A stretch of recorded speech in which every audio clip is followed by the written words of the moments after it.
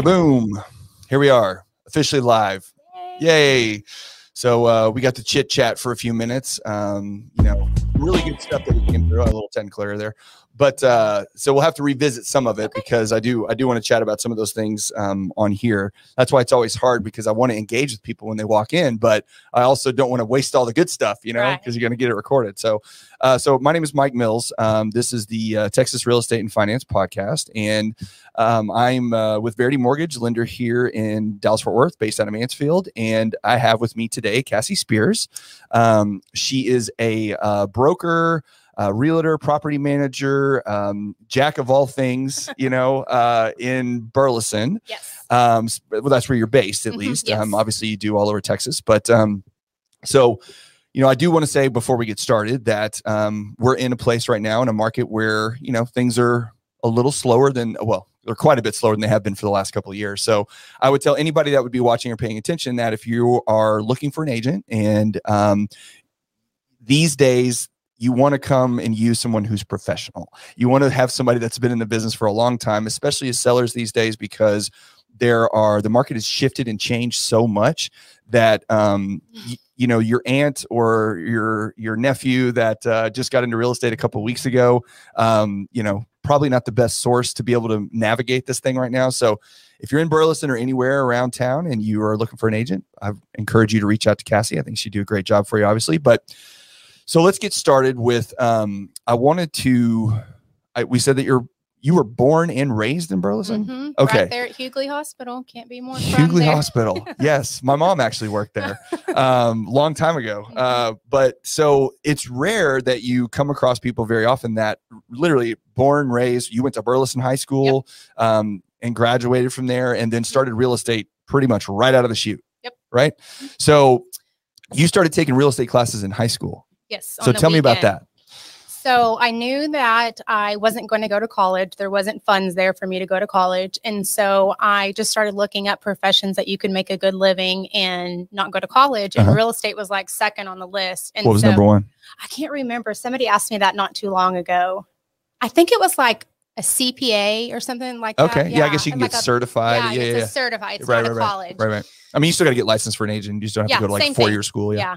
So I, I went online and looked that up, and then I got the phone book out because, this was in 2001, and I found. If anybody doesn't know what a phone book is, used to, they would deliver this book to your house that had everybody's phone number in it, and you'd get one every quarter or something like that. So yes, those were the days.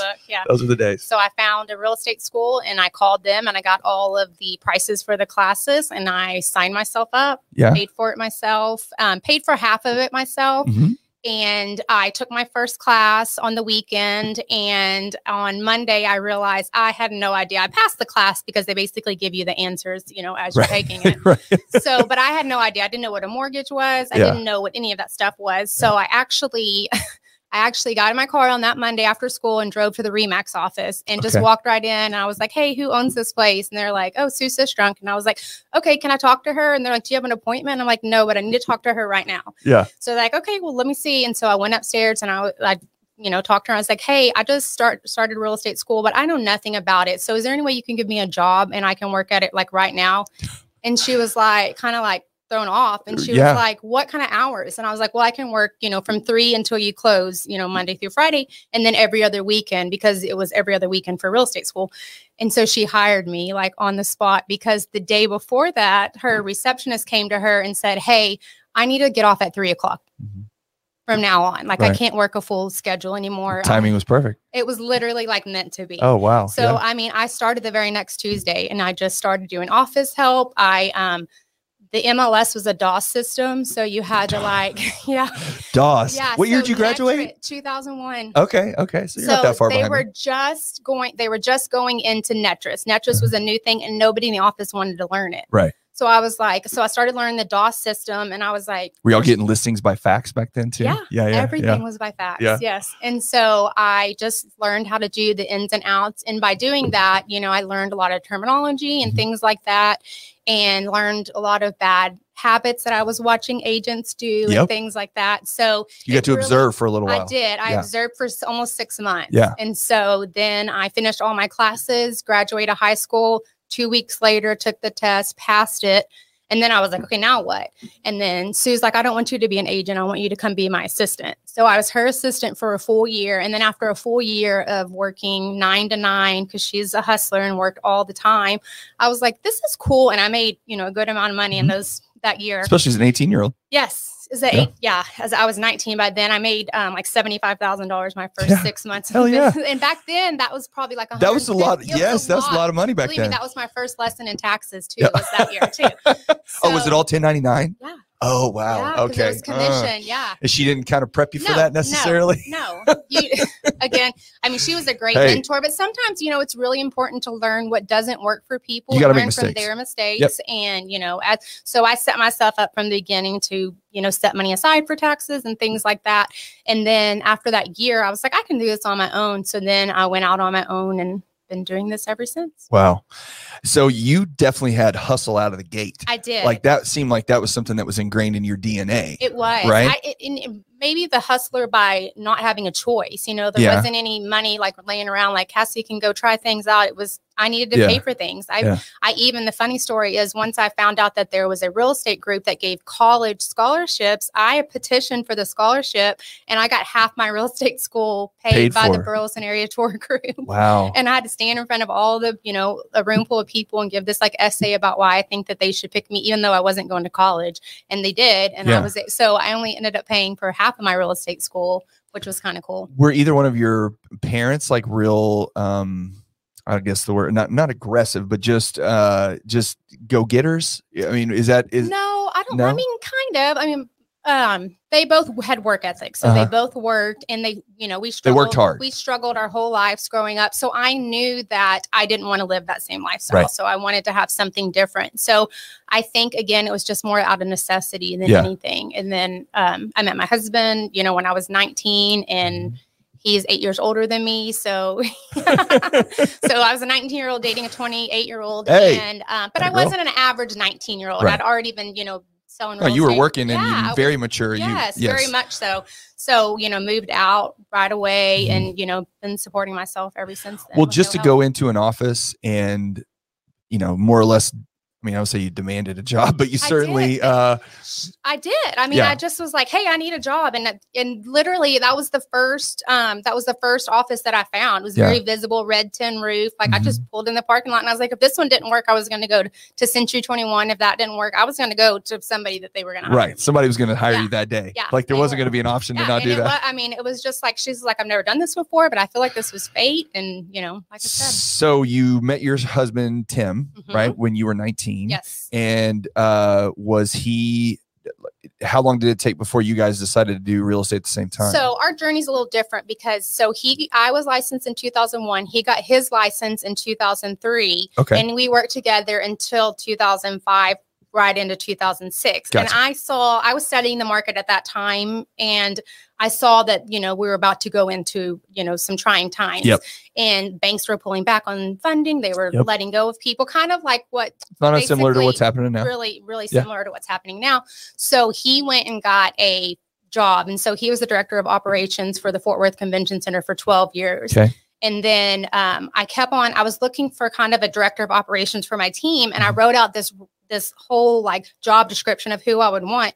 And we went on a cruise. And like, whenever we were on that cruise, I spent 7 days convincing him to quit his job. And I was just like, the person that I want to hire is you. Like everybody on this list is you. Yeah. And it doesn't cost me anything, we'll lose your salary. And he was making 6 figures. It was a great job for him, but it was just a job. There was nowhere else to go, from there. Yeah. So he didn't have a lot of upward mobility with it. So he came back and put in his notice and put his license back active. And then you got to be his boss? And for a little bit. So that worked out for a year. And then when we were at Keller Williams, they kind of snaked him to be the team leader, which is probably the most thankless job that there is in real estate, being a team leader of an office, like a whole office, not a team leader of a team. Yeah. So he did that until I talked him again into quitting and coming back. So he's been back. Wait, so he was with you? Yes. And then he left your team and went to be the team leader of our office. Oh, of your office. Yeah. Okay. Yeah. So I thought maybe he like went to another. No, that's where we were at. I was like, wow, you're having to like. Yeah. No. And he just, he felt a calling to leadership. And then he realized, I was like, you can lead on my team, but you know, my team's very small, so it's not, I never have any desire to have a big team. Like, I want to keep it tight. I want to have a team of everybody making a lot of money, instead of a couple people making a lot of money. You want to spread the wealth a little bit instead of keep it in there. So when you put your team together, how did that come about? So I've had different kind of variations. The first time I formed a team, it was a group. It was just, you know, putting people together that, you know, we weren't forming in unison. And so when I realized that wasn't working, it kind of worked itself out where, you know, they either got out of business or, you know, did it on their own. Or so whenever I went to build my team, right. So what I did was 4 years ago, I signed up for a coaching program, and which coaching program? Krista Mayshore. Okay. And so when I signed up for that coaching program, I really realized that I wasn't attracting people the way that I wanted to attract people. So I kind of scrubbed it. And so I hired Taylor, who's my assistant now. So she's been with me for almost 4 years. And so for the first year of that coaching program, I just worked on myself. I was like, I need to work on how I can be the right leader so that I attract the right people so that they want to stay, they want to work, you know, so I did that for a year, worked really hard on myself, my mindset. Like, I mean, I worked really hard on my mindset. There's a lot of like negative factors in this industry. And so a lot of negative voices and things like that. You know, I think part of the problem is that, everybody has this, it's like a scarcity thing where you're terrified that someone else is going to take your business or your deal. And it's the same thing. Lending's the same way. And in real estate, it's the same. Realtor is the same deal where you know, instead of sharing, hey, this is what I do and this is how I do it and that kind of thing, everybody keeps everything really close to the vest because they're terrified that someone's going to take their stuff. And one of the things, you know, we'll get into this in a minute, but you know, with all the stuff that you do on social media, you know, I wanted to ask you kind of where you came about and how you got to that point. And, you know, there have been some that are hesitant about talking about it because, well, it's like, well, I don't want to share all my secrets. And I'm like, well, here's the thing. It's one thing to know what to do. It's a whole other thing to do it. Right. And you can tell people all day long different ways to go about, you know, I had a conversation with a colleague of mine the other day and he was like, well, what are you doing these days? You know, with the market shifting, whatever. And I said, look, I'm not doing anything that's rocket science. Okay. You're not doing, you know how to do all of these things. There's no new way to invent the wheel. There's no shortcut. It's grinding. It's working. It's getting in front of people. It's, you know, putting yourself out there. That's what you have to do every day. 100%. And there is no way to get around that. So instead of searching for a way to, you know, shortcut, just do the work.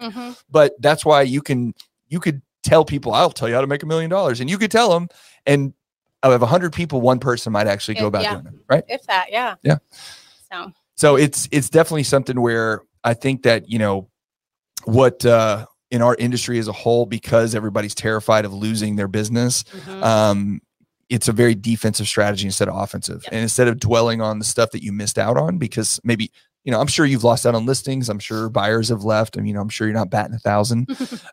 But when that happens, you just got to move on, right? Oh, yeah. Yeah. It's a transaction. I mean, it's a business arrangement. You got to take yourself and your feelings out of it. Yeah. Do you say that you've developed some thick skin over the years? Oh, yeah. Yeah. Being a property manager, you have to have the thickest skin. So, okay. So that's a good point. So you got into property management as well. Yes.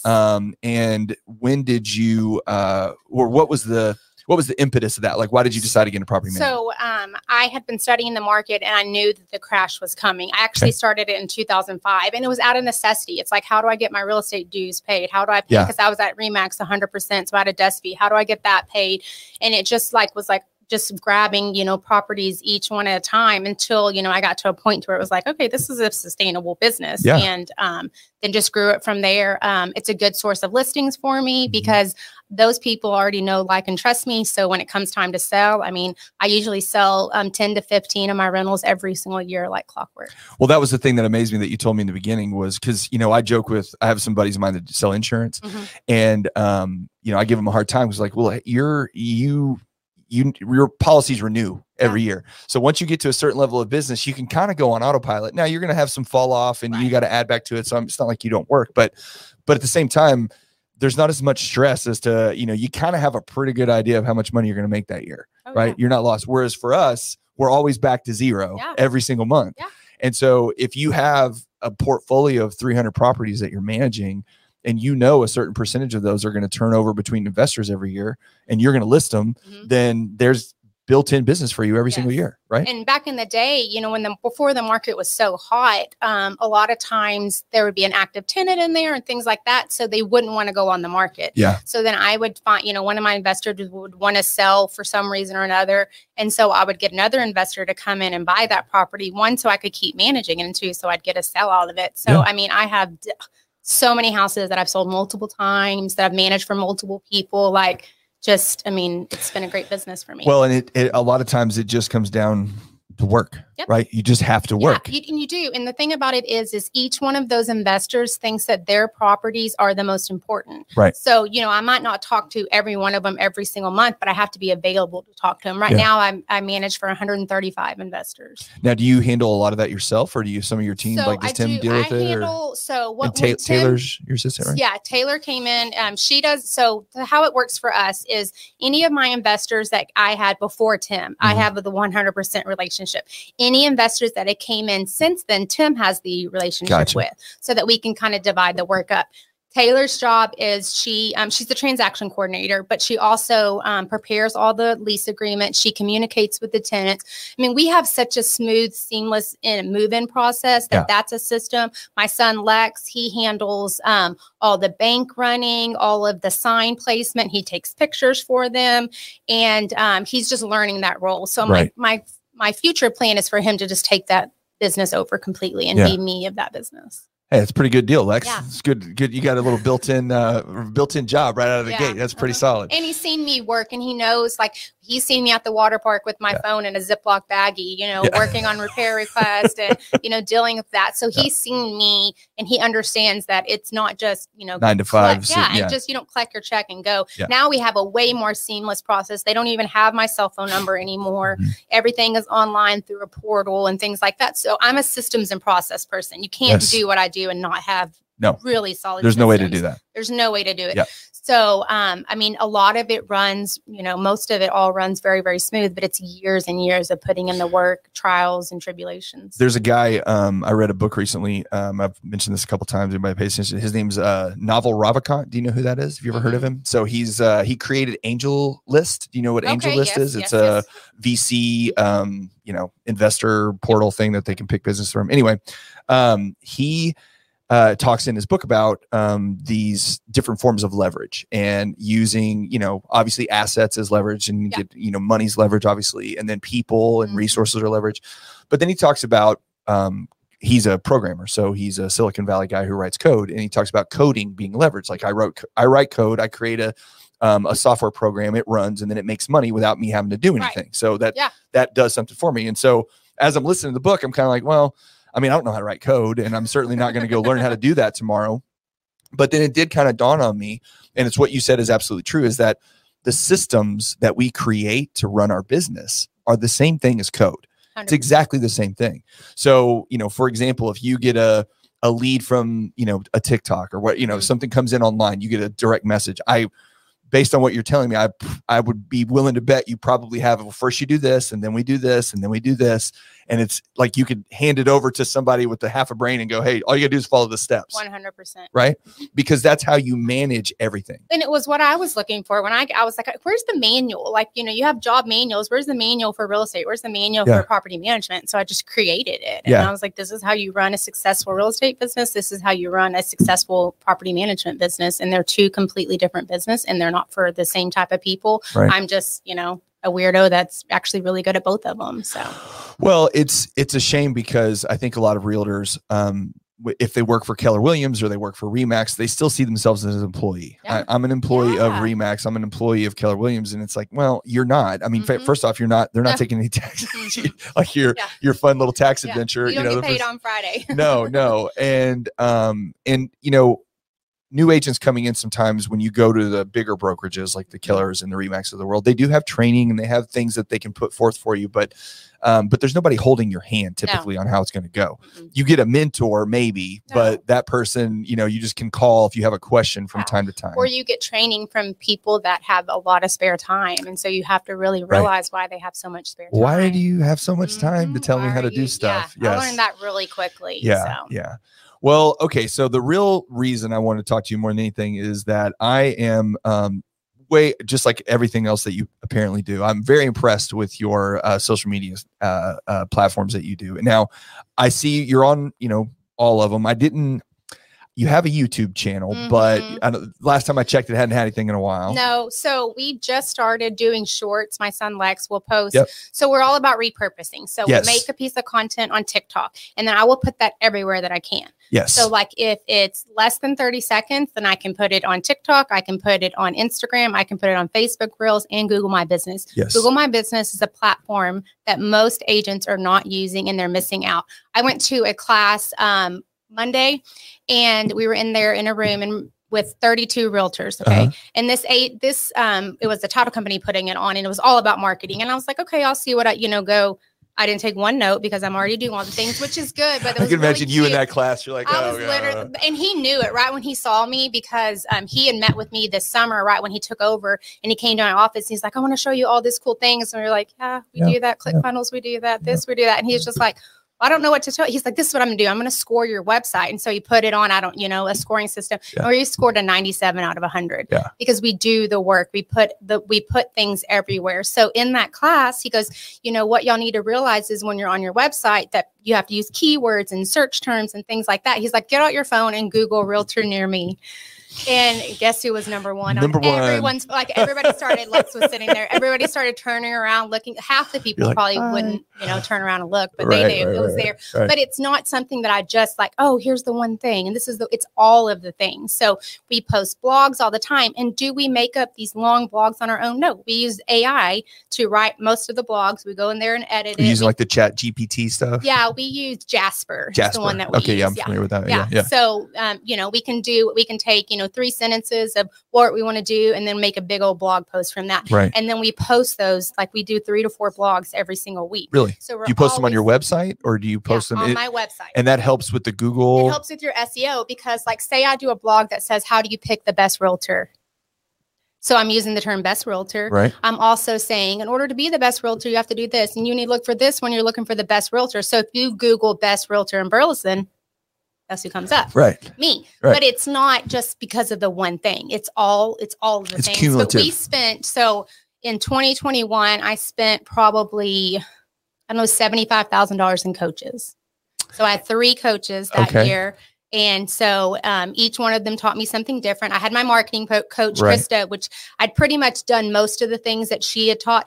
But then there was some other ticketed items that I wanted to do. So I hired a MAPS coach. He was really good. He's the one that taught me how to really track my numbers, because there's clarity in tracking. MAPS coach, what is that? MAPS is like Keller Williams. It's a Keller Williams thing. So they have, it's like a mastery coach. And so it's only through Keller Williams. So when I left Keller Williams to go to EXP, I lost my MAPS coach. And I'm really sad, because he really was, I love clarity and I love systems and processes. And he just really showed me how to like project and forecast and things like that. And I wasn't doing it before. Yeah. So yes, business was coming in, but I always was thinking, oh, what's next? Well, once I learned how to track and knew that, if you do this much business from SEO and you do this much business from your sphere of influence and all that, then you can guess that I'm going to have this many deals. And so it kind of just takes the weight off your shoulders to think, where's this all coming from? And then when you track what you're doing, you also can put more efforts towards those things. Right. So I'm very visual. So we have like whiteboards in all of our office. So I can tell you where every single transaction came from,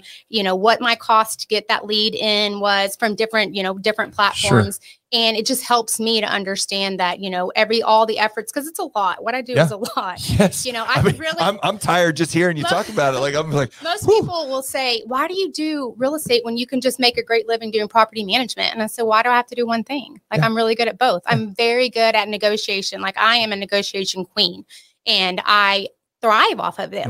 So the last, 2 years, it's been fun for my sellers, but it sucked for the buyers, because they basically gave the sellers whatever they wanted. Yep. And so and now it's flipping. Yeah. And so the other coach that I hired, I had my husband and I got COVID, and this was when, what was that?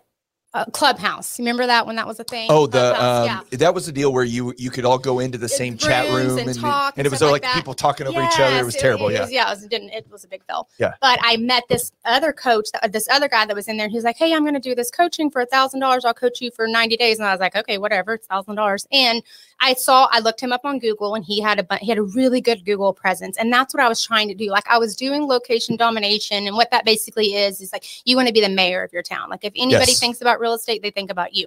Isn't that a Buffini thing? Yeah. Yeah. And so what he taught me was how to really step up my game. So I changed my website provider. I use Sierra Interactive, which is an amazing website, but it doesn't do it all for you. You've got to do the work. He also is the one that taught me how to do Google ads. Okay. So Google ads, and that really changed my business. So we spent last year, we didn't spend that much. We spent like $16,000 and we made $200,000 from client. Yeah. So that's a good, but it was, I was coached on it for a full year. Sure. Hey, do this, do that, do this. And I did everything. So I'm the type of person, like, you tell me to do something, and if I trust you, I'm going to do it. So, so those are the 3 coaches that I had that year. And, this was a time when marketing really wasn't that important. Like, you put a sign in the yard and it's going to sell. You didn't, the last 2 years were not normal. Like, you're really every listing that you took in 2021 and 2022, you're really auditioning for your next listing. Right. And if you didn't treat it that way, then you wouldn't do the professional pictures. You wouldn't do all the advertising and things like that. So I just decided that, I needed to do all the things, like, it's everything. So having those 3 coaches really paid off, because everyone in my area, especially the office that I was at, they're like, why are you doing this? Like, why are you hiring coaches? And you're spending so much. I mean, I spent more than the average agent makes in coaching alone. Yeah. So, that's my sister. Do you know Misty? Yeah, that's my sister. Misty, she's loving it. She's loving it. I'm sure she lives in this world all the time. She's like, she knows we're going into 5th gear. Hang on, buddy. Put your seatbelt on. But it was, I just wanted to be the very, very best. And I knew that I needed to market then. And you don't learn marketing now. So I think where a lot of agents are failing, especially like the people that in their class, they're all taking these vigorous notes because they weren't doing it last year. They weren't spending the time. And I was like, I mean, I literally immersed myself in marketing and what makes the consumer do something, and how do you show up, and what's branding and client avatar, like all the things like I know about like the back of my hand. Yeah. And what's really cool too with my one coaching program is now I'm a mentor in it. So I get to help agents. So like I spoke on stage a couple times last year, and I've taught other agents. This is where you come from abundance mindset, not scarcity. And I taught them how to do a Google review funnel. So what I did was I spent the whole year of 2021. So I didn't have a Google presence on reviews, like a Google My Business or anything like that. So I spent all of 2021 nurturing my past clients. Okay. I would drop off things on their door. I would send them postcards with a QR code that took them directly to leave a review. I had contests and things like that. So at the end of the year, I had 100 5-star reviews on Google. That was what made my ads perform so much better, because not only am I paying, so Google likes for you to pay, but you're legitimate. Number 2, I'm legitimate. Yeah. And then number 3, I'm actually talking about the topics that people are actually searching on my website. Right. So it just made me stand out. Now, last year, a lot of agents in the area started doing like local service ads and stuff like that. So the amount of leads that were coming in came down, but it doesn't matter, because the ones that call me, they're ready to do business with me. Yes. Like they're like, here's my keys, or here, I want you to do the property management. Especially, I was kind of scared to even have an online presence owning a property management company, because you cannot imagine how hard it is to keep all those tenants happy. Oh, I'm sure. So I was almost like a secret agent, like, oh my gosh, they're going to get somebody's water heater to get fixed and they're going to go and give me a 1-star review. So what happened is 2 days into this, or 2 months into this funnel, we took over a property. We didn't know it was a problematic tenant. They forgot to tell us that part. So we sent this whole welcome to, this is how we do things, blah, blah. He went and gave me a 1-star review. Never had a conversation with the guy. So then we turned it around and I put my whole team in like a jail cell. And then I was like, oh my gosh, we're in 1-star jail. And the only way to get out of 1-star jail is if you guys leave us. That postcard got us 20 reviews. Wow. They were like, what? She's great. And they truly made lemonade out of lemons. And we did. And we did that a couple times. So, because Google Math isn't math. So I think we have like 188 reviews, and we have 6 1-star, and they're tenants. Like we have a tenant that allegedly burned down the house or burned down the kitchen after being evicted, and he went in and wrote us 2 reviews, so that's fun. And so we've been trying to fight that with Google, but so we have a 4.8. So at first I was like, when I had the 5, I was like, I cannot, I need this 5-star review forever. Once I dropped to like 4.9, it makes you more relevant. Yeah. Because people have hired us because of how we respond to those 1 stars. Yeah. Like we'll have people, we're like, we don't even know who you are. We've checked our database and we don't show your name. We've checked our call logs. We've checked we don't know who you are. And a lot of times those people will go in and delete those. Right. They'll just take them out. Whew, man, I feel like I just ran a marathon with you there. That's Welcome impressive. to me in my head. Yes. No, But the cool thing is I teach other agents how to do it. Yeah. Like I teach them like, hey, you do this, and it's helped. Like it's tremendously helped other people, and that's fulfilling for me, because when you're, like you said, a lot of agents, especially your local market, they don't want to share with each other. Yep. They don't want to tell you what's working.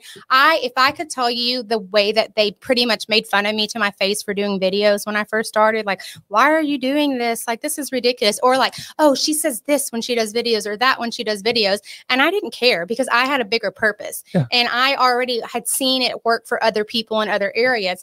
And so at first, there was a negative voice in my head for a while. So I hired another coach, and she was a straight video coach, and she taught me like why I feel the way that I feel when I'm on videos, and like I would almost make myself quieter on video, my voice softer on video. And that's not how I talk. I mean, you're sitting here talking to me. I'm not quiet at all. And so, and just going through the psychology of why I was doing that on video completely changed. Like I was like, okay, I'm not going to do that. And she gave me a lot of helpful tips. So now when I do videos, I feel like somebody's going to watch a video and be like, that's Cassie. Right. That's who I do business with, or that's who I want to do business with.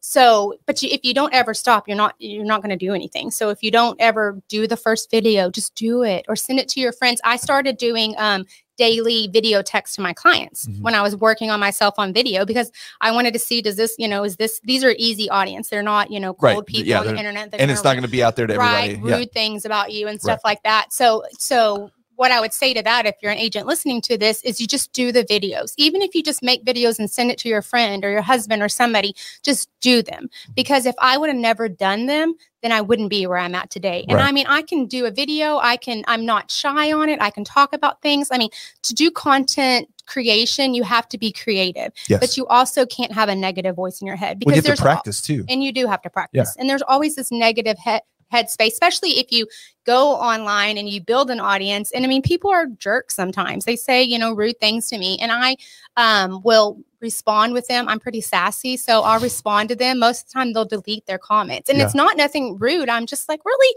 Because they'll say, oh, the market is crashing, or the market, you'll tell me this in 2 years. And I'm like, well, 22 years into it, I've been through 3 shifts. So if I was going to listen to anybody, I'd probably listen to somebody that's been through a couple of shifts. Who am I to say that? Right.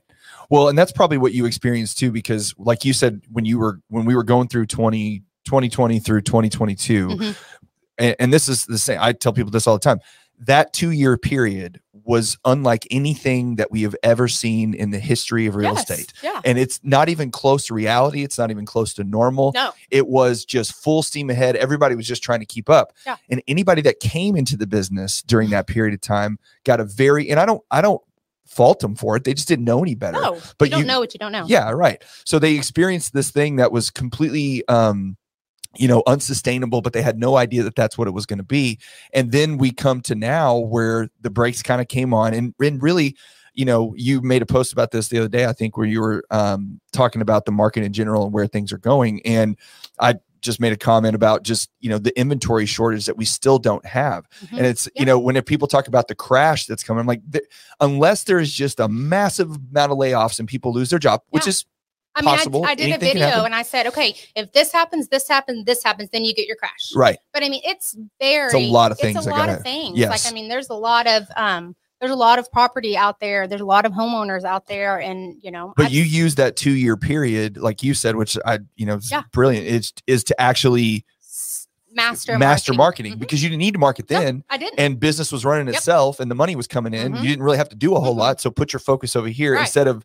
A lot of people, probably myself included, took a seat back and just like, oh, this is great. I'm a ninja at this. I can just keep making. And then you wake up the next day and you're like, uh-oh. Yeah. And then you see nowadays it's people starting to realize, okay, I need to get on social media. I need to start putting myself out there. But those that have been doing it for a long time, since 2 years ago, you already have a developed presence. It's already there. You're already refined your craft to the point that everybody's got to catch up. And I think what it develops is a trust factor. Like people trust me.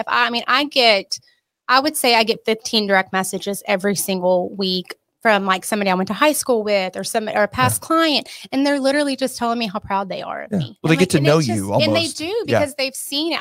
I'm a very like transparent person. So I haven't ever sit back and say, oh my gosh, this is so easy. This is, I've never done that. I've never been complacent. And so if you are showing your day-to-day life, whether it's through stories or video or whatever, you're showing that people are watching, even if you don't realize it. Some of the message that I just got a friend from high school. I mean, I haven't talked to him since high school. And he messaged me yesterday and he's like, hey, I have a friend that's a lender and she just got laid off. Whenever I was like, I know somebody that might be able to help you. You were the first person I thought of. And I was like, yeah, I'll check around and see what I can do. And he's like, oh, and I want to tell you how proud I am of you. And it's just kind of nice because he wouldn't. And he's like, and it makes me feel good to see people from Burleson that we go to high school with that are actually doing good. And, especially in the community that you live in, they didn't move off to go do something else. Well, and some of your stuff too. And the reason I really liked, I really like y'all, the stuff that you put out is because you see other things and it's, you've got we're going to take you through a tour of the house and we're going to see this. And then you've got let me show you how great of an agent I am and what I can do for you. Your stuff is humor. It's, you do have some, hey, here's where the market is, those kind of things. I think you pick up on the trends really well and you use that. I have a TikTok coach too. So but for the most part, like your stuff is either self-deprecating or it's funny or it's lighthearted. It's not call me today, please, which is humanizes what we do. So because the people, you have a TikTok coach, by the way? Yes, I have a TikTok coach. This is great. Okay. So I hired him. Why not? Like, why not?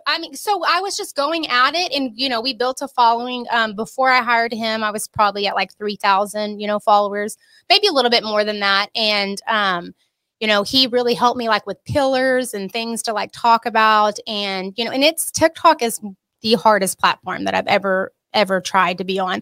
And because it's not putting out to certain people. Like if I put something on Facebook Reels, then 90% of the time that's my people that I know. And so on TikTok, it's a little bit harder, but that's what you're trying to do. You're trying to reach the people. So not only am I, growing my following, but I'm also serving. So like I have my link in my bio, and my link in bio isn't just, hey, give me a call. It's not that. It's like, hey, sign up for this free buyer's guide. And it's a click funnel. That's not just a free thing. I'm going to capture your information and I tell you that I'm going to capture your information and then we're going to be talking until you tell me to stop talking to you. Well, that goes back to what you were saying, the abundance versus the scarcity thing where okay, I have a buyer's guide. Well, somebody would say, well, I need to meet you in person in order to give you the buyer's guide, or I need to do a listing appointment with you to do that. And you're going, no. You can get it for free. Just put your email and your phone number in there and you can have it.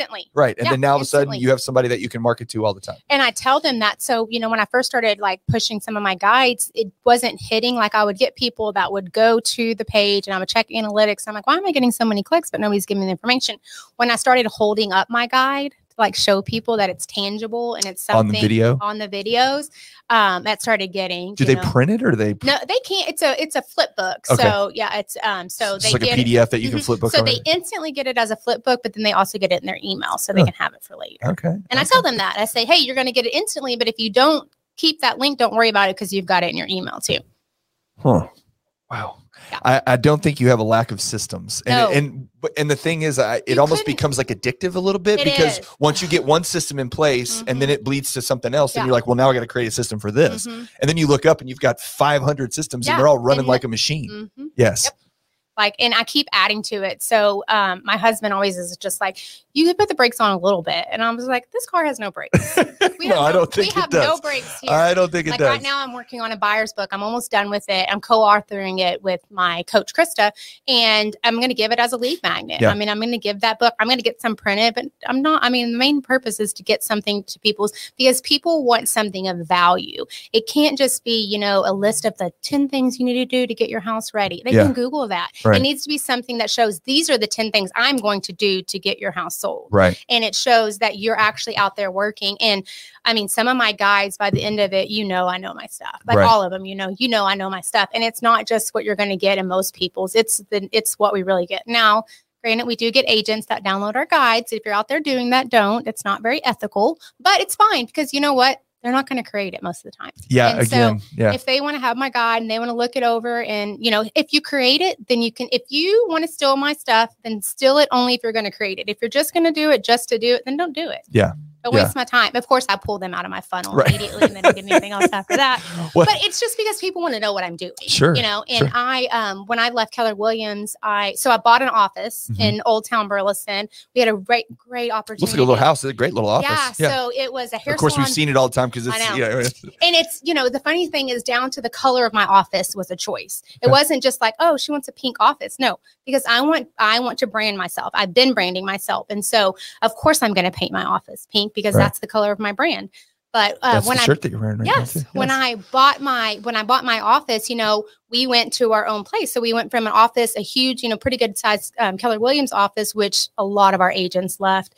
It's the content house. Yes, that is. So, and that can be interpreted in different ways there, Tim. Be careful. But it, you know, and we separated ourselves, and it wasn't just because I just, you know, of course I wanted an own office, but I separated ourselves on purpose because we had a mission and we had a plan, and I didn't want any outside noise. I didn't want anybody else telling me, because I'd already been dealing with that for a couple of years of people telling me, why are you doing this? And, you know, giving me sideways glances and talking behind my back and all that. And I, you know, the haters always coming out, and that's fine. You know, that's, I mean, it's driving. It's a little they're driving. fans at this point. Yeah. So, being at my office really helped us to separate. And then we just started knocking out our goals, and we really have we had a purpose. And when I say we had a purpose, like everything that we do is for a purpose. There's nothing that we're just going to be like, oh, let's try this. I'm like, if I'm going to put money on something, then I'm going to be like, okay, does it work? And not every single thing that we've ever done has worked, but a lot of them have. So I got a ton of questions. All right. So first off, I want to answer Gary. Gary's he works with me or in our company. He's out of Indiana though. So he's in another state. But he's asking about Sierra Interactive. So what are your thoughts on that? So it's Sierra Interactive is just the platform. I like it because it's very easy to do it. What is Sierra Interactive? It's just the website. It's just like, you know, just like any website provider, like KV Core, whoever you want to pick. Okay. But it has a CRM with it, and the CRM, it's just very user friendly. And when I say user friendly, it's not made for you. Like you can pay. We paid for them to set it up, but then we completely scratched everything when I hired the one coach, and he's like, okay, let's do all this all over again. Yeah. And it worked. But I mean, we post all the time. We change our content. It's not anything. It's not like Sierra has changed things. It's we made the choice to do things on Sierra. It also, I mean, everything that we do on our website, you have to be thinking about where it was going to show up on Google. Right. Like, how am I going to use these keywords and use them a lot? I mean, we do like geotagging on all of our pictures. So it's not like we're just putting a picture on. That picture's got coded and it says like where that picture was taken, like the whole, and it just helps. But it's, you know, it's a building process. Right. So I would just say to that person, like, one, see if you can they're really good at, you know, helping out and stuff.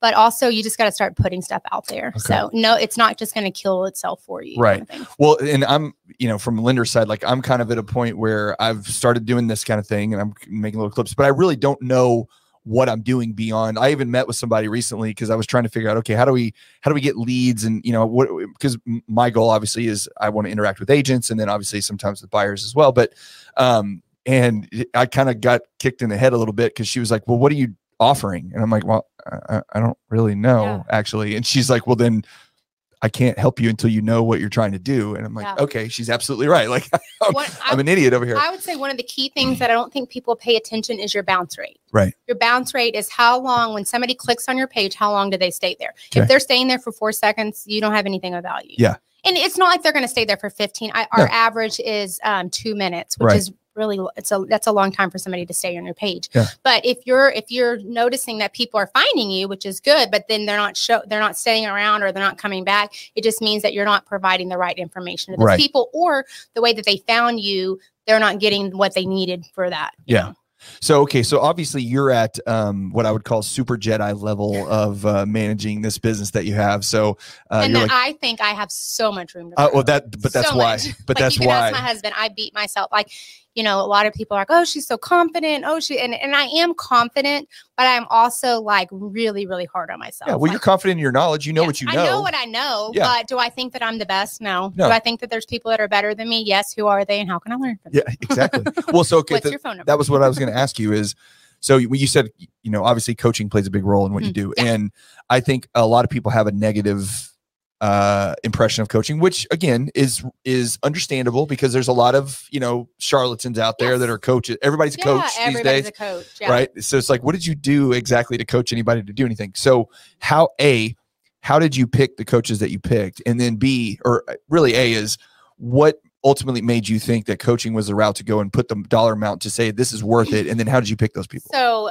when I wanted to hire my first coach, I was just basically bored, and I was like, business is 90% referrals, and it's coming in, but I wanted to figure out, one, if I was going to build a team, how was I going to feed those people? So one, I just wanted to learn how to, I wanted to learn how to be on video, and this was 4 years ago. Yeah. And then I wanted to learn how to get leads. Like, how do I get leads? What's the best place? So that was when I hired my first coach. Then when I hired my second coach, it was because I had done so many things, but I was just constantly like, oh, we got to do this, you got to do that. I needed somebody to be like, okay, tell me what you're doing. This is working. This isn't working. And it was just kind of a sounding board. He's also the one that taught me how to track my numbers and things like that. So, I don't think that one coach was, of course, Krista was great because that's how I even got into video, how I even learned how to do ads and stuff like that. And she still is great. She's a really good friend of mine.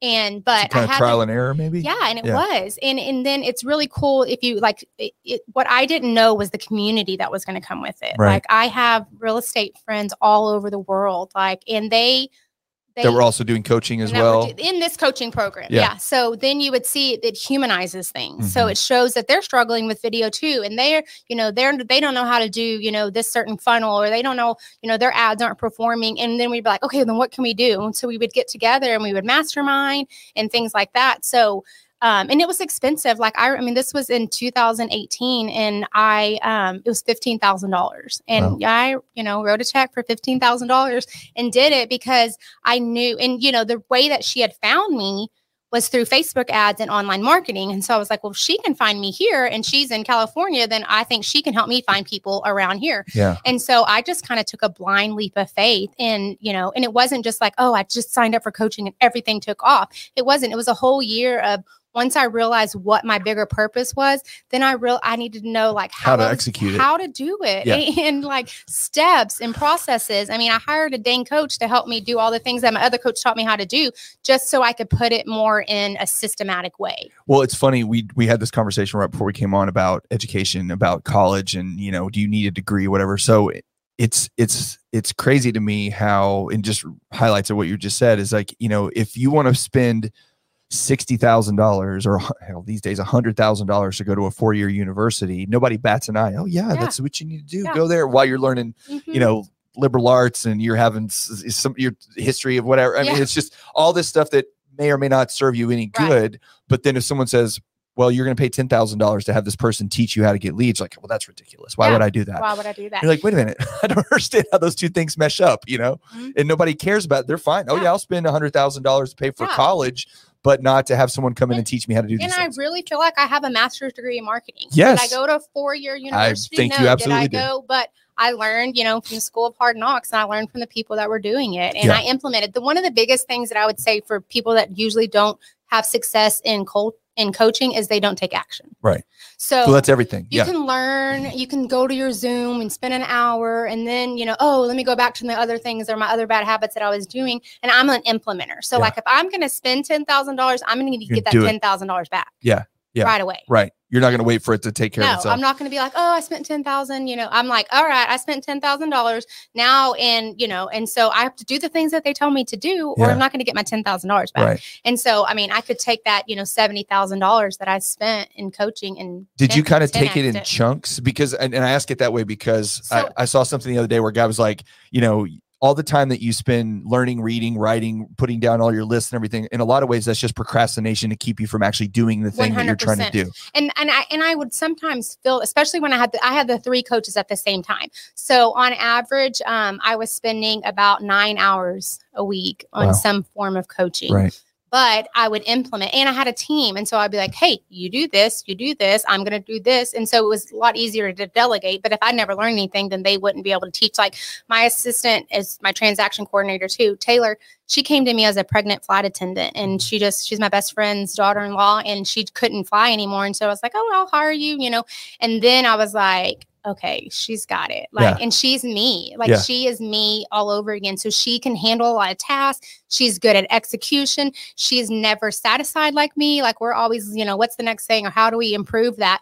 So I think whenever you're, out there finding your coaches and you need to find the people, one, that you like to be around, because spending 9 hours, a week, you want to make sure it's people you got to like them. Yeah. And one of my coaches that I think that's taught me a whole lot. Are they all lot, local, or do you do everything Zoom? Nobody is local. Yeah. One of my coaches, it's probably not somebody I'd be friends with, but he taught me a lot. He talked at me a lot. And I like to conversate like this. I like to, like, hey, this is working. And he just talked at me. So we figured that out real quick. And we're like, fine, because what he's saying is knowledgeable. Yeah. So then we just sit there for an hour and let him talk at you. And then when I felt like I drained pretty much all that he was going to teach me, I was like, hey, this has been great. See you later. And that was it. But if I hadn't taken action, or if I would have said, oh my gosh, he's just not my person. Oh my gosh, he doesn't understand me. He didn't give a shit. Like, honestly, he didn't care if he wanted to be like, this is what's working and this is what you need to do. And his conviction just made me believe it. And then when I started seeing the fruits of the labor, I was like, okay, he's not my cup of tea, but I'll, take a drink. Yeah.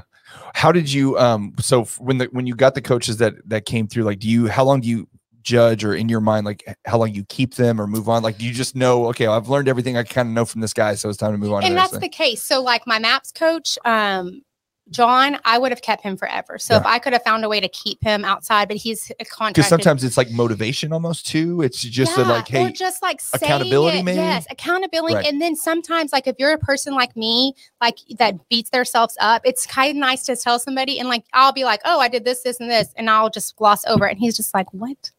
You did what? And I'm like, well, yeah, I mean, I did this, but I mean, I could have done this. And he's just like, stop. Let's talk about what you did and how you did it and how we do more of it. So he was just a good sounding board for me. And he helped me with like teams, because, developing a team and building that is very hard. Yeah. So, and there's tons of teams out there that have, people that I call groups. So there's a difference between a team and a group. A group is just a bunch of people that come together at the end of the year and they add all their production together and they say, oh, I sold 100 million.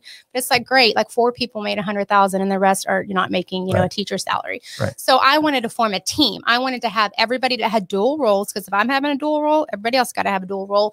And I wanted to, help them, have a better life, help them want, and, and I've had trials, and tribulations with that. And I've poured into a lot of people, and sometimes it doesn't work, but I know that I can leave those relationships knowing that I gave them everything. And then if they chose not to do it, and real estate's not for everyone, and that's okay, then I can sleep well at night. But if I'm just sitting there taking, oh, she's going to take a percentage. I've never had like a buyer's agent that I've, taken splits from. Everyone has been like an integral role in my team. Right. So. But they have a role in lifting up the whole team. Yes. Right. Mm-hmm. And everybody has it. And, you don't do your job, then this person can't do their job. And, there's not any business, for us.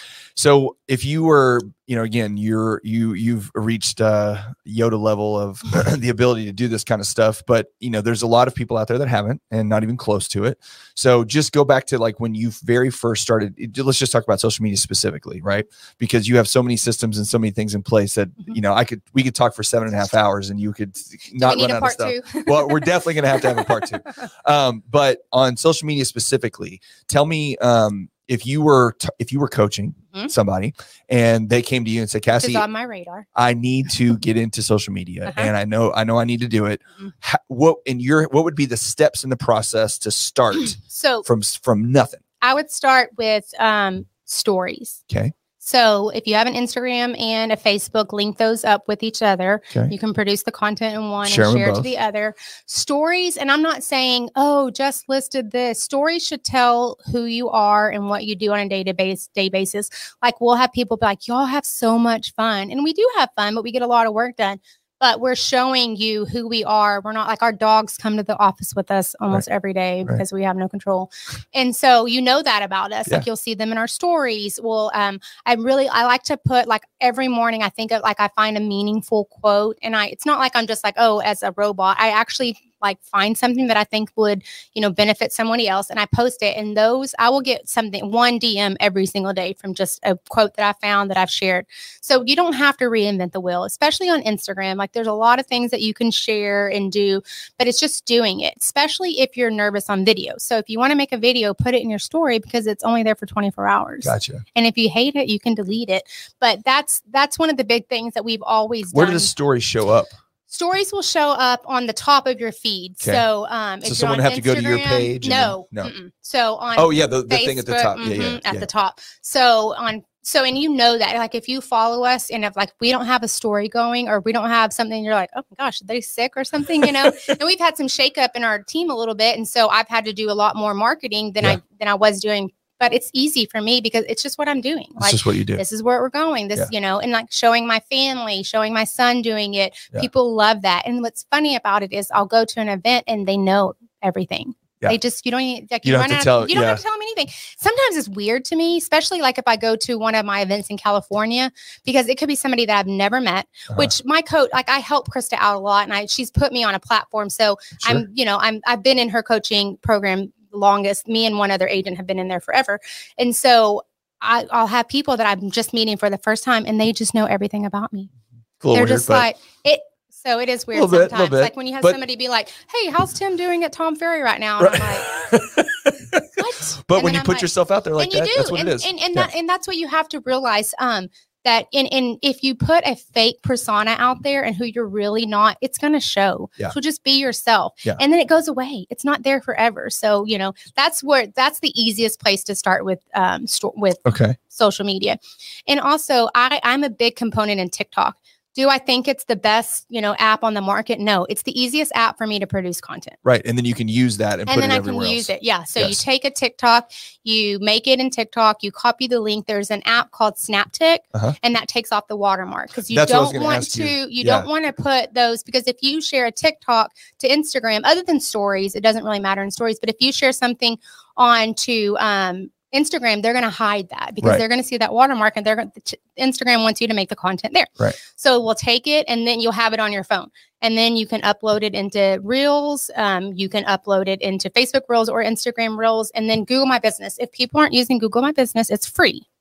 And it shows your story. That's what you use it as. And so I feel ridiculous that I don't even know. So I know I've heard of Google My Business, but I obviously don't use it after this. So you're saying that they have a platform for like shorts and reels and stuff too on Google My Business? It's a profile. Really? So like we put educational stuff on there. If we go to lunch at, our favorite restaurants or something, then we'll take a team picture or like we'll do a pan of the restaurant and then we're like, hey, we really like this place or, or we'll be like, okay, these are the steps to buy a house. Not the thing about that you should use that platform is again, to tell who you are, who they're going to, if they do decide to pick up the phone and call you, who they're going to get when they call you. Right. So I think it's one of the most unused platforms out there. Well, then you're not having to sell yourself necessarily, right? And the process, the process is that you'll sign up for it and it sounds weird, but Google will actually mail you a postcard with a 4-digit PIN. Yep. That's how you get that validated. And then you can start directing people. So like we put we have our Google page and for reviews and we have it to a QR code. Mm-hmm. So like I can be at a listing or I can be at a closing and I'm like, hey, can you scan this and leave me a review real quick? And if agents are trying to do reviews, hang on. So you have a postcard in your hand that has a QR code on it. And then while you're at a listing or a closing, you can be like, hey, can you give me a review? And they'll scan it with their phone, put a review in right then. And that's it. Mm-hmm. That's amazing. Yeah. And sometimes sometimes if somebody like, oh, I want to write something really meaningful, that I'm like, okay, that's great. But go ahead and do it now anyway. Or I say, okay, but I'm going to let you know that I have your permission. That's what I say. Do I have your permission to bug you until you do? Because on average, it takes sometimes 6 to 7 times to ask somebody for a review. Yes. So if I would have just stopped and I'm sure you're asking every single time. We literally spent like all of 2021, like dropping things off, mailing things. Like we did contests and on the slide, you're probably not supposed to do that, but we did contests where we gave away an iPad to, the people that would give us reviews.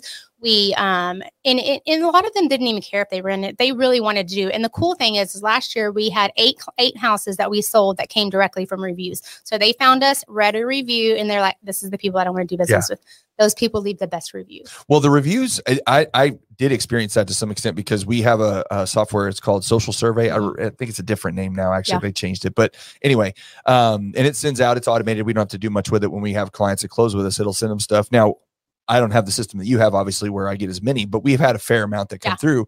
And then what I started happening last year was I would get calls from people, you know, because most of the time somebody calls me and they say, you know, so-and-so gave me your number, wanted me to give you a shout. I'm like, great. And then I always ask people, like, how'd you get my information? And they're like, oh, I found you on Google. I'm like, you found me on Google? I'm like, okay, cool. That's awesome. But it was because those reviews had really, because, you know, we had 100 of them or so that would be on there, and it was 4.99 or whatever. So they were, but that was helping us, you know, show up in the SEO a lot better. It makes Google know that you're a verified business and you actually have people that are saying good things about you. Right. And you have to coach them on the reviews. So you're not going to be like, so this is my process. So when I start the transaction with them, I say, hey, you know, at the listing appointment, hey, I'm going to let you know that I'm going to do such a good job at the end of this that you have no choice but to give me a 5-star review. Then when we go under contract, I'll literally say, just plant seeds. Hey guys, I was like, oh, it's pretty good. I got your house sold really quickly. I'm earning that 5-star review. Then when we set up their closing and say, okay, hey, you have a closing tomorrow at da-da-da-da. Here's your link. If you want to go ahead and write a review now, because I'm going to ask you tomorrow at closing. Then sometimes they don't do it then. And then it's okay, let me ask you a question. So once you get to that point, right? Because if you were doing that to me, like I'm writing that review when you see me. Yeah, because you want me to leave you alone. I'm going to write this review. Yeah, so, I mean, I tell them I think I'm going to bother you until you do. So how many people actually, by the time you get to closing, right? And when they know you're going to ask again, how many have already done it? Would you say percentage-wise? I would say probably maybe 15%, not quite 30. Okay. I mean, but still, I mean, you got to press. You're getting to 100 some way or another. That's right. And then some of them, you know, like I'll have a client, like sometimes like I've, you know, did the whole funnel. I've asked you, I've dropped off things. I've given you, you know, the basket, and we do some inventive things too. So like, it's kind of funny. Like for St. Patrick's Day, we dropped off a Lucky Charms box with lottery tickets inside of them with a green balloon that was tied around it. And when you opened it, it was like, hey, we're so lucky to have clients like you. We'd really lucky if you would write us a review, because we have found that when our clients write us a review, then we attract people like you. So you've sit there and told them that you like them. More people like you. You told them that you want to do business with more people like you. And they're like, well, dang, yeah, I want her to be able to do people like me. And she likes me.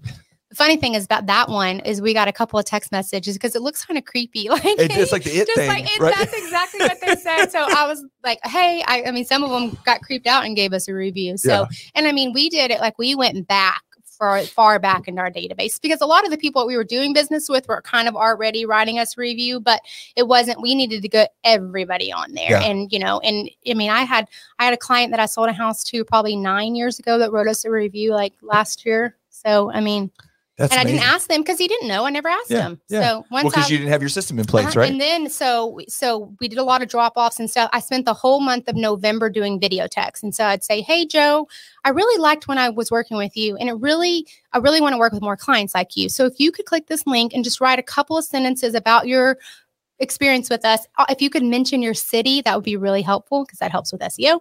And they would do it. They would, I mean, like I'm literally sending them a message, calling them out, and they're like, oh my gosh, I've been meaning to, and I didn't do it yet. So yes, I'm going to get on there right now and write your review. So I feel so inadequate. Okay. At least you're nice about it. Yeah. Well, no, I most think people are like, why did she do this? Why did she do that? No. And now it's funny because now they're like, well, how did she do this? And how does she do that? You have the same thing with property management. Yeah. Like when you walk into a room and they're like, oh my gosh, you manage how many properties? Oh, I would never do that. And I'm like, good. You send me on more your referrals. Me. Yeah, no doubt. Well, and I love, you know, we've never met. This is the first time we've met, but I love people like you, because you know exactly what you want to do. You know exactly what it's going to take to do it, and you execute that process. And I live in this charlatan world in my head where I think, okay, and I'm like that with some things, but not everything. And that has not lent itself to grow the way that I've wanted my own business to grow for that reason. But when you see somebody that's done what you've done, the way you've done it, it's inspiring. It really is. Yeah. Like, and I hope that it is. That's my, you know, I want to be inspiring. Yes. People, well, you know? I equate it in, you know, I don't know if you take this good or bad, but a big basketball fan to some extent, but I'm a Dallas Mavericks fan, been watching basketball for a long time. And Kobe Bryant was not my favorite human on the world because the Lakers would kick our butt all the time. And so I didn't really have a good appreciation for him. And then, of course, he passed away tragically with his daughter. But then, thanks to TikTok, you see all the old interviews and stuff that I never was exposed to while he was playing.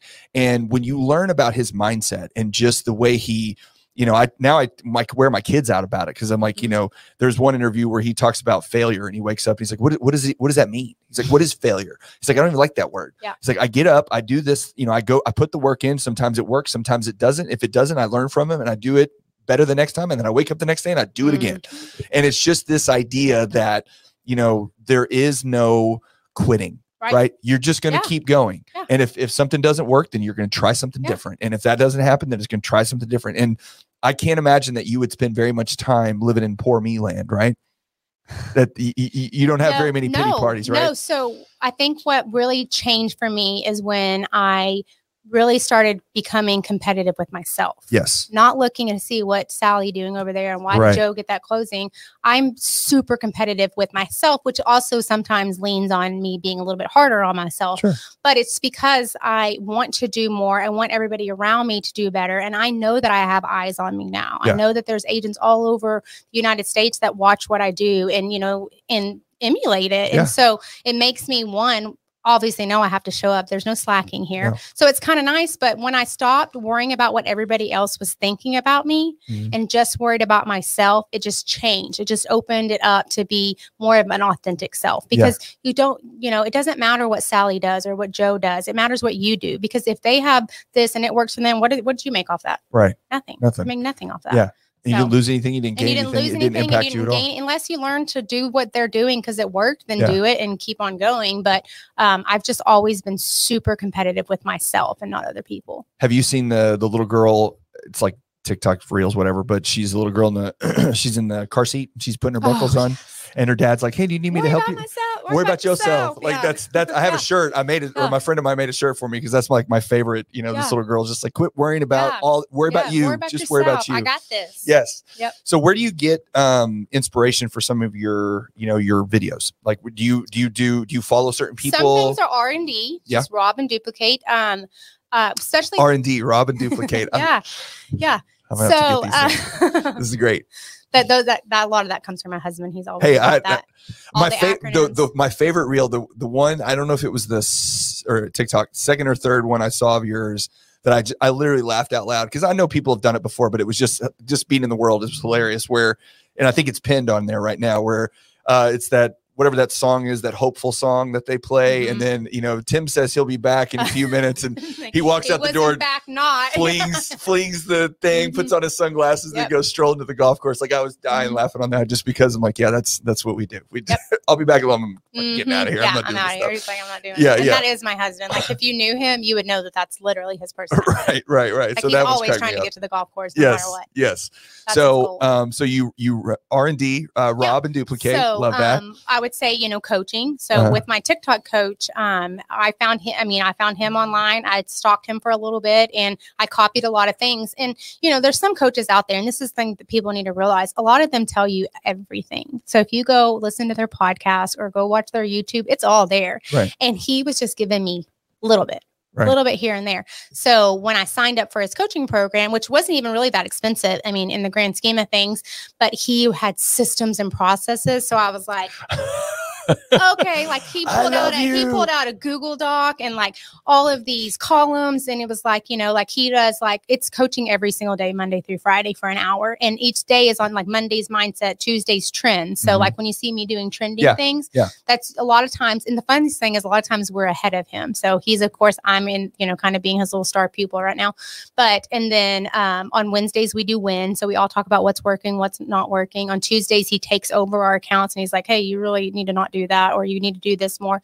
And then on Fridays, he teaches us funnels, because we're all on this social media to get leads. We're not just out there. I mean, you should be out there for the no like trust factor, but in the end, that's not going to pay your bills. Right. You know? Right. So with him, he had such a process with it. So it's, you know, and sometimes it's just what's going on. And sometimes I get blocks, and sometimes I'm like, I don't want to make any videos. So I do batch a lot of things too. So like, you'll see me, you know, if you really watch it, you're like, oh, she did 3 videos in the same outfit. That's because I made them all at the same time. Yeah. Like this morning, do you do that a lot? Do you mostly batch? Yeah. So this morning I knew that I had this going on, and I usually, so I get to the office, I'm the first person there, and I've kind of made it a rule that nobody can come to the office before 9 a.m. Okay. That's my time.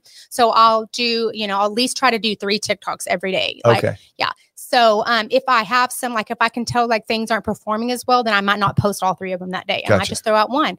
But I also, if it's, you know, there's timing that's involved with those posts. And do you use a auto post software like Sendable or anything, or do you post them organically yourself? No, I think that organic is the way to go, because I've heard they've kind of throttled down. So like the back end, like, you know, if you share something, it's not that image, it's all those, you know, like we talked about coding, it's all that images that goes behind it. Right. So then if you're batching it, then it's not original creation. So TikTok and Instagram want it to be original creation. So the batching, they kind of throttle down. Yeah. Not batching, but the auto posting or whatever. Yeah. I don't think that there is one great auto posting site out there. I think that you need to post everything, and it's a process. It's easy. So you put it, you know, you make it one place, and then you put it everywhere that you need to put it. And you can copy your content. You can, like on TikTok, you can't put very much. On Instagram, you can put a paragraph, 3 paragraphs, all that stuff. So you want to change it up a little bit. But it's just, you're not recreating the wheel. You're just using that. I try to put everything that I make, I try to put it everywhere that I think that it will do good. On Instagram, because I've noticed, I mostly use Facebook, because I'm a dude, and I never really got into social media very much at all. Like as far as using it, I wasn't posting. I just started posting a couple of years ago, really. And so I never really got into Instagram. TikTok I found interesting, because you just fall in holes, and you can't crawl out of them. But looking at Instagram, I noticed that they have pictures and videos, whatever. But then, like you said, you could post like 4 paragraphs. Is that a beneficial thing? So I think TikTok or Instagram is trying to figure it out right now. Yes. So I think they don't know what they want to be. They're not Facebook, and they're not TikTok. TikTok is really going for like algorithm SEOs, words, and things like that. So that's why they added captions. So every video that you do on there, add the captions to it, because all those words are going to show up in there in search terms. And do you have to use their captions, or if you use like a CapCut? No, you need to use theirs. Oh, okay. Yes. So okay, that's another thing. Like if I could go on for days, but if you post something and it already has words on it on TikTok, none of that's going to keyword search. Really? None of it. It has to be made in the app. So gotcha. And in their app, do they have the different types of? Okay. Yeah, you can have different, and the thing about TikTok is they want you to have a big following, so they give you more depending on how many followers. So we're under 10,000. So the next thing we want is series, so that you don't have to go watch. Like if you want to watch my buyer stuff, it's up there. If you want to do like this is just for fun, it's there. So that's the next thing. So some things are not available to all people. Right. Do you have any worry with TikTok about all the issues that everybody's freaked out about with it? No, because if they take it away, I'll figure out something you'll find else. another route. Yeah. And like right now, my Instagram reels are doing amazing. Like we're getting I will post a TikTok that gets 200 views. You do get stuck in like 203. Yes. Like that's a real thing. Found that. I get it all the time. Like and I'm just like, it's just the work. You got to get it to work it out. Yeah. So, where was I going with that? On the Instagram views? On Instagram. So the last couple, the ones that have had music with them aren't doing as good. The ones of me talking, the last 3 TikTok that I've posted with me talking all have 15,000 views. Oh, the reels. Instagram reels. Instagram reels. Yes. They all have 15,000. And they got 200, 300, 500. Yeah. So again, you don't want to make that content and just put it one place. You want to, and then But the problem with all that stuff is it always morphs, right? Because it's never, the reason you have to post consistently and do it constantly is because it changes so much. Oh, that's why I hired the coach, because I was so frustrated, because I'm like my systems and process girl. So when I'm like, okay, I learned this. And I'm like, well, that doesn't work anymore. Oh, they said not to do this. Now used to be tons of hashtag. Now they're like, no, we 3 or 4 hashtags. And you want to make sure that you do hyper local. So I use Burleson on all mine. Yeah. If I used Fort Worth, my reach would go so much further, but I want to work in Burleson. I want to work in Burleson. Burleson. Yeah. I want to be the mayor of Burleson. Not really, because I live outside the city limits. I won't let my husband live in town because he wants to be on city council. So no, we live outside the city limits. So, but I want to be, so if you do, hashtag Burleson, Texas, my videos are all over that. If you do hashtag Burleson Realtor, I own that page. Yes. And it's fine because I'm not trying to reach everyone. I just want to reach the people that are important to me. Right. So, and it's hard because your ego gets in the way and you're like, oh, I just, sometimes you'll spend more time on a video and it won't get any views. And then I'll make something that takes me like less than a minute and it gets like 5,000 views. And you're just like, there's no rhyme. But if I stopped or if I didn't do it, it's just all of the things. So like I'll do my 3 videos and I'll have them for like, I'll do a trending video, then I'll do an education. And then I'm really starting to push like leads, like, hey, I want you to click the link in my bio, but then you can't type the link in bio in TikTok. You type link in bio, or you can't say, call me, because they don't want you to take you off the app. Right. So you have to do like the little link, emoji, and then you do the bio, like my bio, I do a B and then an eyeball and then an O. So like but if I didn't have a coach, I would just be like, how would you know? How would I know? Yeah. And he's out there and honestly, I'm like, he's out there spending time searching it. He's teaching me. So I'm not, I'm spending, an hour on the phone on a call with him. Well, it's so funny because it's just a different way you think about it. And I'm guilty because I just don't think about it that way. But it's like I would hire a plumber to come to my house and fix my sink or fix my toilet because I don't really know how to do it. I kind of know how to do it, but not really. I'm going to screw up a bunch of stuff. It's going to leak in a while. Yeah, it's going to have a problem, So I'm like, I'm going to pay that guy to come do that because it'll take 30 minutes and it's done. But I'm not willing to pay someone. This is my business and I'm trying to bring leads in and I'm trying to make money, but I'm not willing to pay this guy to come teach me how to do this thing because it's always changing. I mean, it's just, it makes complete and utter sense, but people again are defensive. They're not offensive. They're always on the defense. And what makes me sad right now is there's so many agents wanting to do social media now. And now it's like, they're not going to spend the money on the coach. Right. And that's kind of upsets me because I'm just like, just spend it, because it's going to, like, I can show you mathematically how what I spent for coaching has earned me this much because, I wouldn't have had that before. And so I really, if you're listening and you're an agent, like, just take it out, swipe your credit card, do it, because if you don't learn now, you're going to keep being behind, because I think it's going to be a tough year. I think it's going to be a tough year for everyone. There's still business to be had. I think next year is going to be pretty amazing. I think that 2024. I think that either people are going to get used to rates or we're going to get smart and, figure out ways around it and things like that.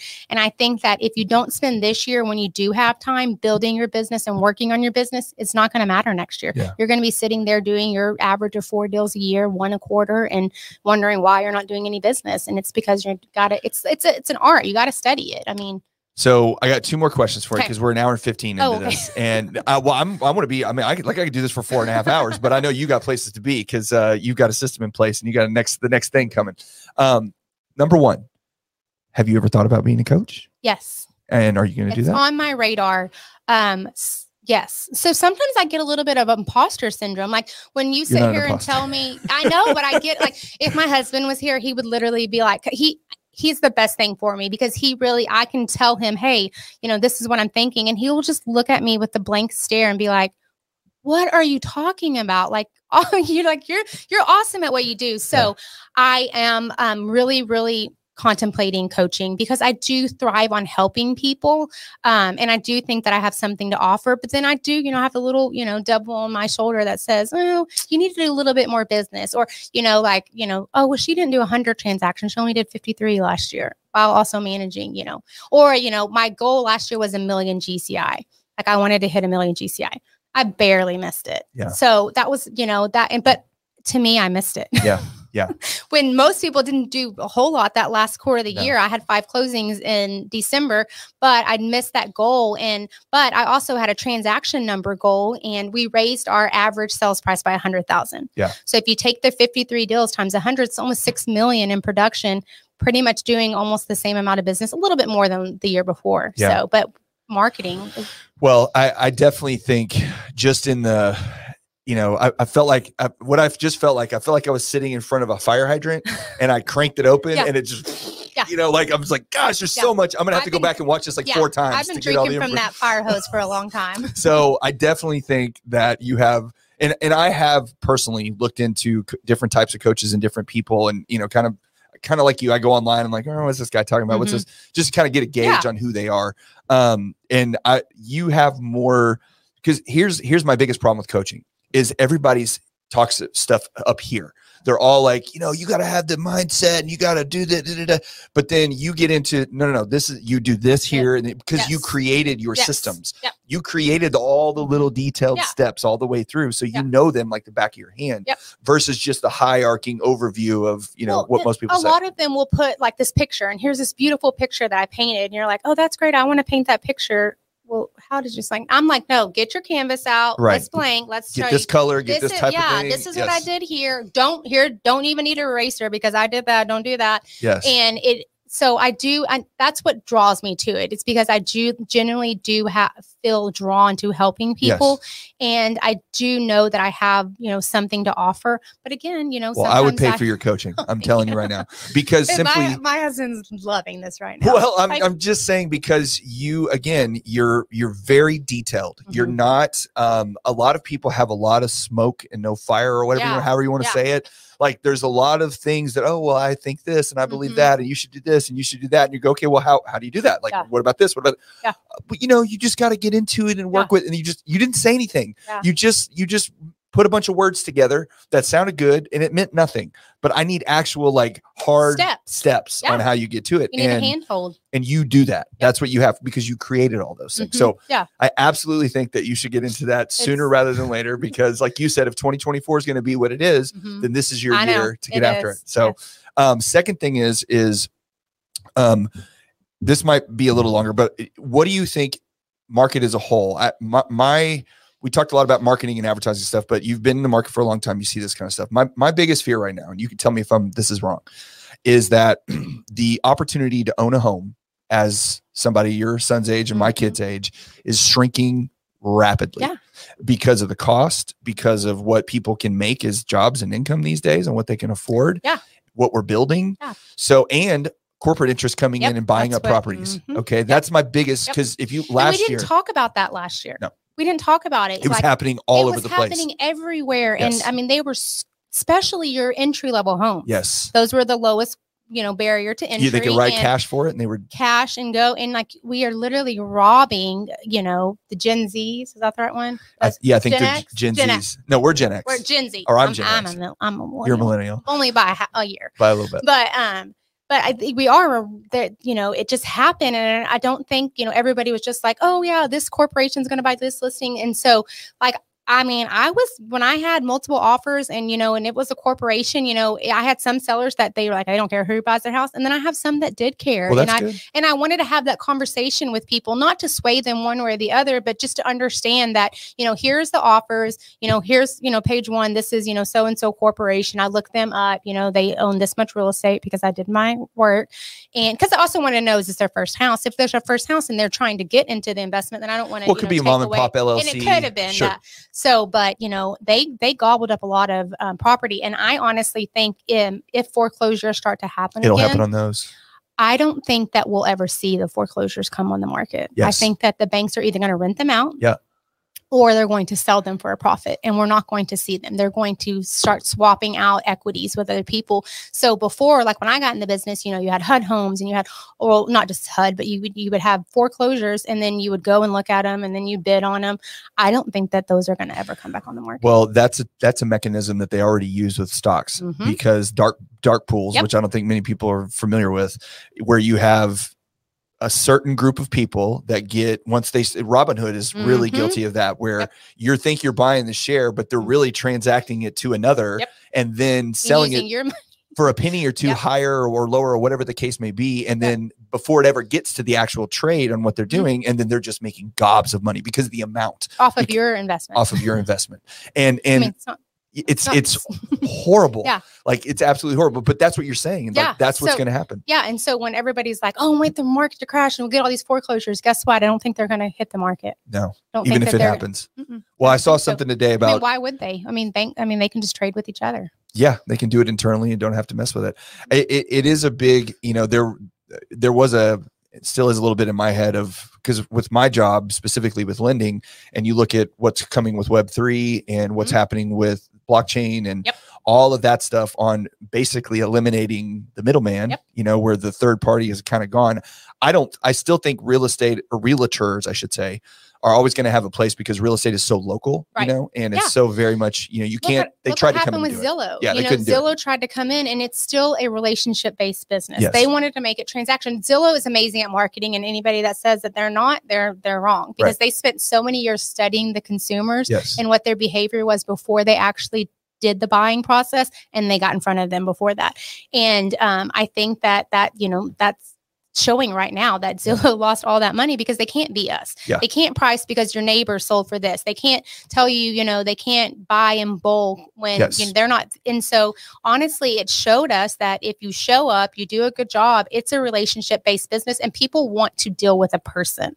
Because if you look at like Open Door and, you know, those kind of companies, like there's not a whole lot of people who are like, I sold the Open Door and it was amazing. You know, most of them was just like, oh, I sold it. You know, they got me at this, and then, you know, then they got me down to this price, and I'd already went and found another house, and, you know, what was I going to do? So then they lose equity and things. A realtor is not going to let that happen. Well, and I did this is probably a month or two ago. It was before the Christmas.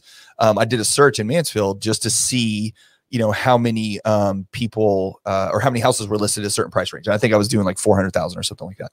And there was like 15 houses, and that was it.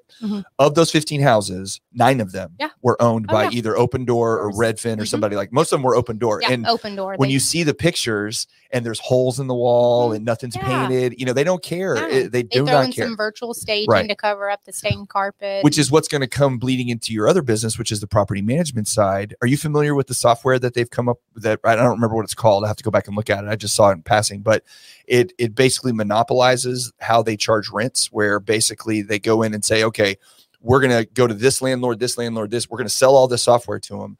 And then everybody's on the same thing. And then we're going to raise rent. Pricing them that way. They're pricing them that way across the board. Yeah, I hadn't heard that, but yeah.